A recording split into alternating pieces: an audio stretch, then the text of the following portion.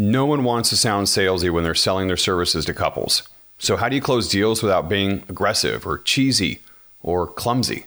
It's easy if you have a simple approach that leverages buyer psychology. In this week's episode of Own Your Business, I'll share with you the number one competitor for each and every inquiry you receive, ways not to close deals, and I'll finish with 3 simple strategies to get to yes and feel totally comfortable making that ask. Own Your Business is a podcast for event professionals who want to grow with proven approaches. I'm Sam Jacobson, a sales, pricing, and copywriting expert in the wedding industry. Throughout my career, I've booked hundreds of events for millions in revenue. I've also led teams in premium and luxury markets. Now I coach people like you with my company, ID Action Consulting. It's not easy to run a business, especially if it's a business of one, because we aren't born knowing everything. Like you, I had experts who showed me the way when I was starting out and when I was ready to level up. I hope this podcast gives you the confidence to own your business. I didn't grow up wanting to be a business coach or any kind of coach. I wanted to be a player, a basketball player. I was a child of the 80s, so my heroes were Larry Bird and Magic Johnson and Michael Jordan. Clyde Drexler was my local superstar in Portland where I grew up, and I loved watching him play. But I wasn't Drexler or Jordan or Bird or Johnson. So when I was 13 or 14, I stopped shooting 100 free throws a day like Larry said I needed to do if I wanted to be a pro, and I shifted my focus to something more reasonable, like psychology. I wanted to be like my parents. Both my mom and my dad were therapists. But then I hit high school, and I felt this need, this urge to break free from the models that I'd seen at home. And I found an incredible mentor, like we all do at some point in our academic careers. Mine was Mr. Clifford. He was an English teacher my freshman year, and he got me into different extracurricular activities that really challenged me during high school, something that I needed. One of them had to do with problem solving. We used the Deming model made so famous in Japanese businesses in the aftermath of World War II, but we addressed local community issues in our hometown of Sherwood, Oregon. I'd always been a big problem solver. So this fit naturally. Instead of reading books at an early age, I did math workbooks. I loved jigsaw puzzles, and I would time myself to see how fast I could complete them. And I did crosswords, word searches, and countless other activities on those family road trips that I took from Portland to LA to visit family.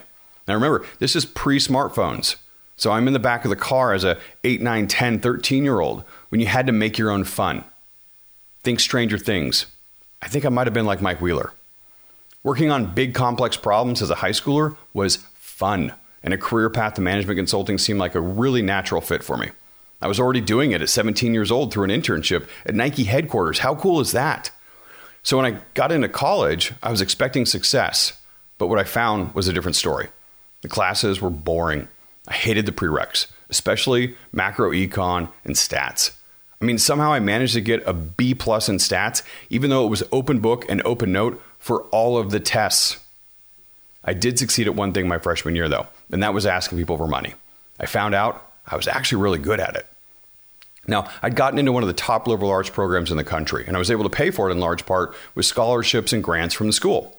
So as a way to repay the university, I took a job calling alumni to ask them for money for the school scholarship fund. I figured, why not get paid for building more opportunity for me and others like me who needed the scholarships? 4 times a week, I'd go into one of the classrooms that was turned into a call center after classes went home. I'd get a stack of cards with names and phone numbers on it and a bit of background on the alumni.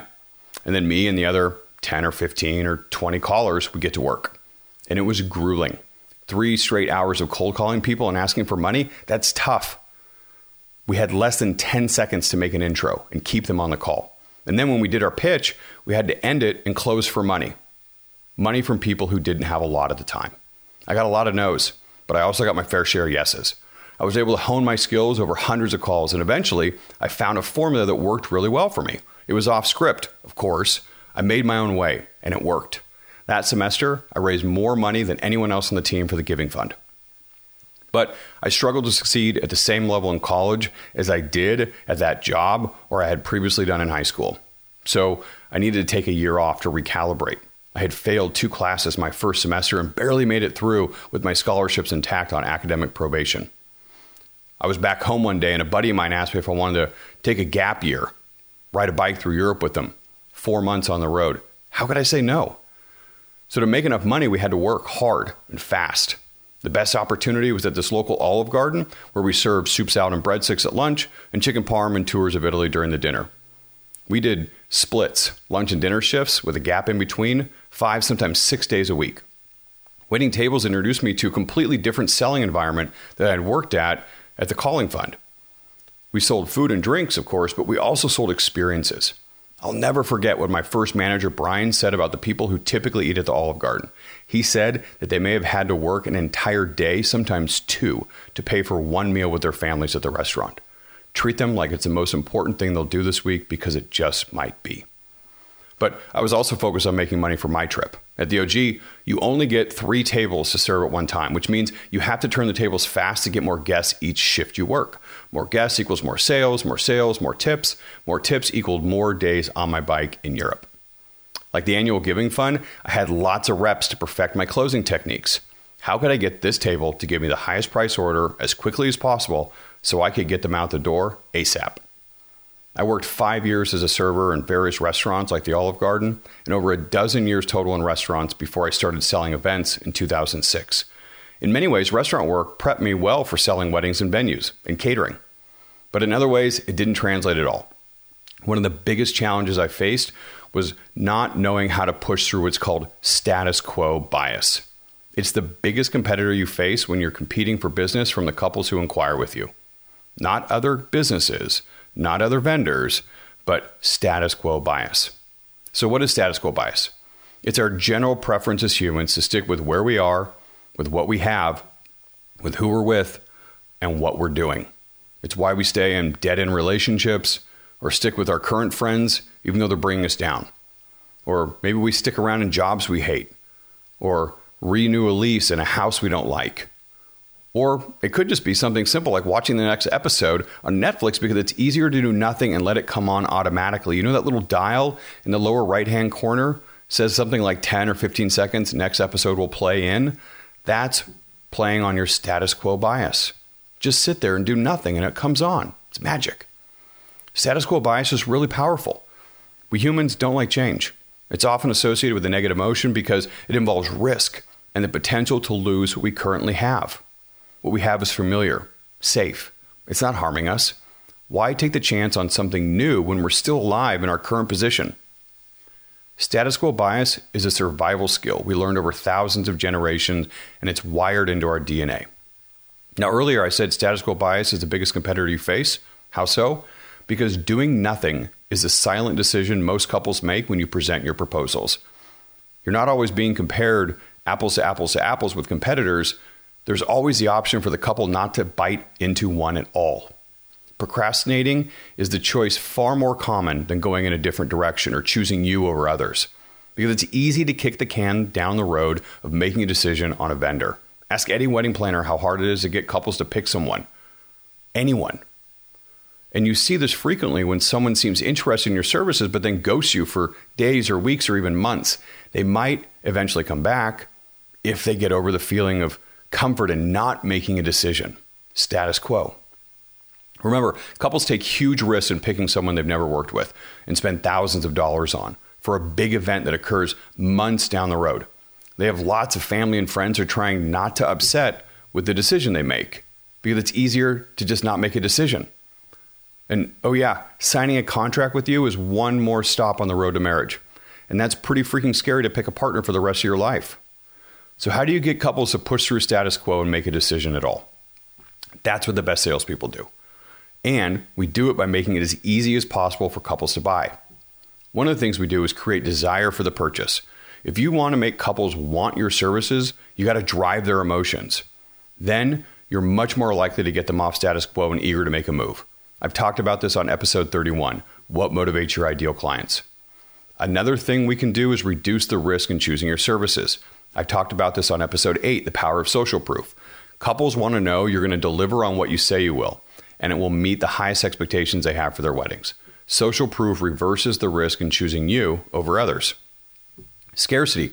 It's another big lever in creating a momentum. Scarcity is one of the most powerful principles of influence, but it's double-edged. Use it effectively and you'll get things going. Use it too much or too hard and you'll scare or upset or put off potential clients. Generally, I'm a fan of using micro-commitments, and I teach it as my preferred method to get couples off of status quo. I talk about it in depth in episode 24, Gain Momentum with Micro-Commitments, but the short version of it is to use baby steps to make it easier for a person to move forward. The bigger the change, the harder it is to make. So, lessen the change from where they are to where they need to go, and you're much more likely to see that kind of progress. The sale process that I've designed and I teach to wedding pros factors this in at every step along the way, from contact forms to inquiry responses and discovery calls to proposal reviews. There are dozens of little micro commitments, maybe hundreds of micro commitments that the couple makes, from I wonder if this vendor is going to be a good fit to I'm so happy we just sent them a contract and deposit. That's why you don't hear me talk that much about how to close a deal. If you do all the little things well, and you do them early and in the middle stage of the sales process, you don't have to work very hard to get a client to say yes. You're just really giving them an opportunity to do it. So today, I am going to share with you 3 different ways you can wrap up the sales process with a couple using simple closing techniques. These aren't the yucky approaches that make your skin crawl, I promise you. The worst closing technique that I know is an assumptive technique, which assumes the client is moving forward even though they haven't yet committed to your services. Stop me if you've heard this one before. So what email address should I send the contract to? That's a form of the assumptive close. We're staying away from things like that. It's gross, and it's not the kind of techniques that I think that you should be using with couples. What I'll share with you are 3 simple ways you can make closing the deal feel more like the next natural step in the buying process. Before you offer any kind of closing technique to a client, though, you must get 6 mini yeses to the following questions. All right? You have to get these questions. Do the services I'm offering meet all the couple's needs? Does everyone know how what I offer meets those needs? Is everyone who's making the decision ready to move forward? Do they know the full value of the tangible and intangible benefits of what I'm offering? Can they afford the option that they prefer? And finally, are they confident that I am or we are the best provider of services for their needs? If you can't respond with a resounding yes to these 6 questions, then you are not ready to close the deal, no matter what technique you use. Either the client won't find the solution to their problems in what you've offered, and so will A, not book you, or B, will book you, but then resent it and regret it later. Or you'll run into a behind-the-scenes decision maker who's not fully on board. You know, that groom who comes out of left field and stops things? That's what happens. Or maybe they're going to negotiate for a cheaper price. Or they'll get excited only to, quote, go in a different direction with a cheaper vendor. So before you ask for the ultimate yes on buying your services, make sure you get a yes to each of those 6 questions first. Now, I'm going to give you 4 different ways to ask for business. The first is a soft ask, and it's the easiest and most natural of them all. The soft ask is what you do when you've done all the right things in the sales process and the couple is ready to buy. All you do is summarize their excitement and energy and enthusiasm for working with you on their wedding. It could go something like this. Sounds like we're ready to take the next step. What do you say? Should we do this? Truly, it sounds just like that. Be true to you, though. Throw in a few paraphrases of whatever it was that they said they were most interested in, but keep it short and sweet. And don't make it feel like you're selling anything. It's just the next step for you all to take in the professional relationship you've been developing. I found that as I got better at sales, this became the frequent way I closed deals. Most of the time on proposal review calls, when we go over the options after I share the custom proposals after the discovery call, the client asks me for the contract or deposit options. Another ask is the try it first ask. I like this one for the nervous buyer who needs more reassurance but is probably ready to move forward. Essentially, you provide a simple service or offer a basic product at a entry-level price to a potential buyer to try out your work. It's a version of what sales pros might call the puppy dog close, which pet shop owners would use to sell puppies. I love this one. A family would come in to look at dogs. The kids would fall in love with a certain puppy, but the parents or maybe one of the parents would hesitate. So the shop owner would give the family everything they needed for the puppy to stay at that house for a day or 2. Of course, the family would fall in love with the puppy and they would never go back to the shop to return the dog. This is actually playing on the status quo bias, but it reverses it on the buyer instead of plaguing the seller.